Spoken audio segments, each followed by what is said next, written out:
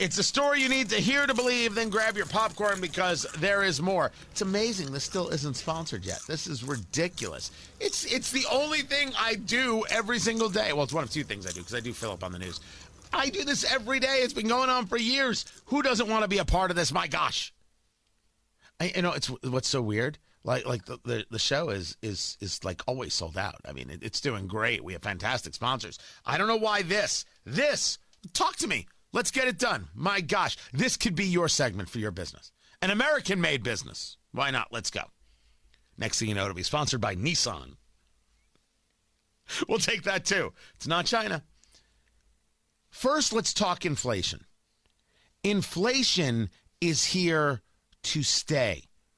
150% here to stay. Over there at Fox News, there was a conversation, and one of the people speaking, Douglas Holtz-Eakin, who was with the CBO, the Congressional Budget Office. Certainly with the Fed, they have been behind, and right now they're paralyzed as they await appointments and perhaps the reappointment of Jerome Powell as chair. And so that's not a good situation. In the end, the Fed will be responsible for the inflation rate.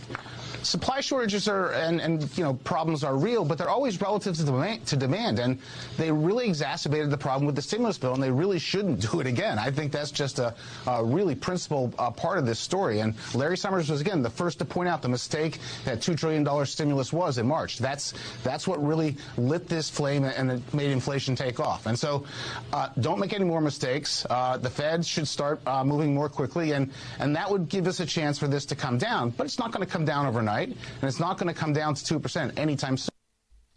It will not come down. It is here at these higher numbers and growing. And one of the things that you realize is that we are making the mistake that was made during the Great Depression. Stop messing with it. Stop spending, and things will get better. This is Mohamed El-Erian. And he served in the Obama administration. Listen to his answer to the question from Sandra Smith.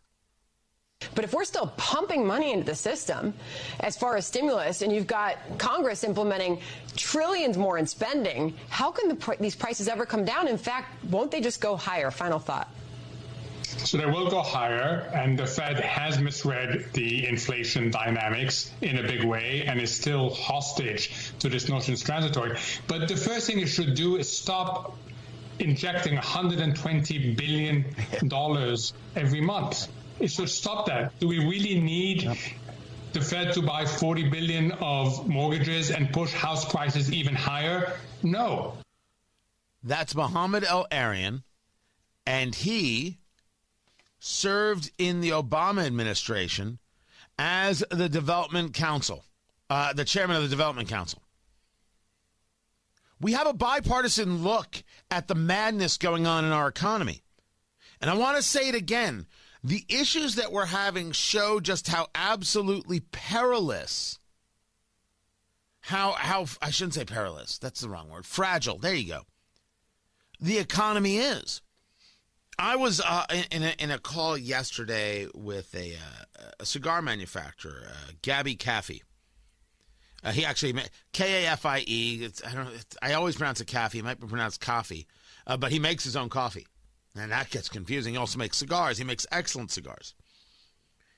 And discussing, and if you talk to cigar roasters, if you talk to the guys at Rivet, as I was mentioning earlier, Julian Coffee Roasters, who does the work with Matt Bear's Breakfast Blend, if you talk to B Coffee Roasters and BJ over there, there's so many great coffee people, Hubbard and Craven as well, they'll tell you the green coffee, remember, they get it in green and then they roast it. That price has doubled per container. Doubled.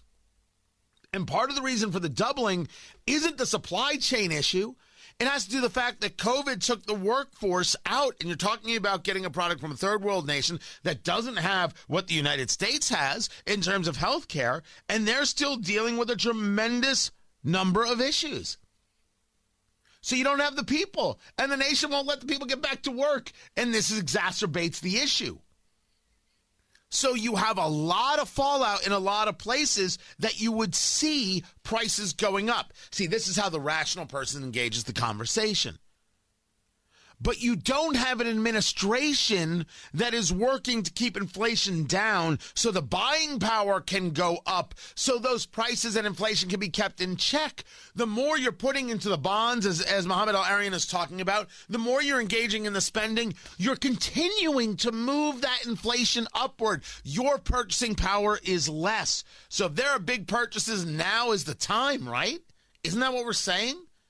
Because your purchasing power will be worth less as the days, weeks, and months go forward. And that is the fault of Biden and the progressives.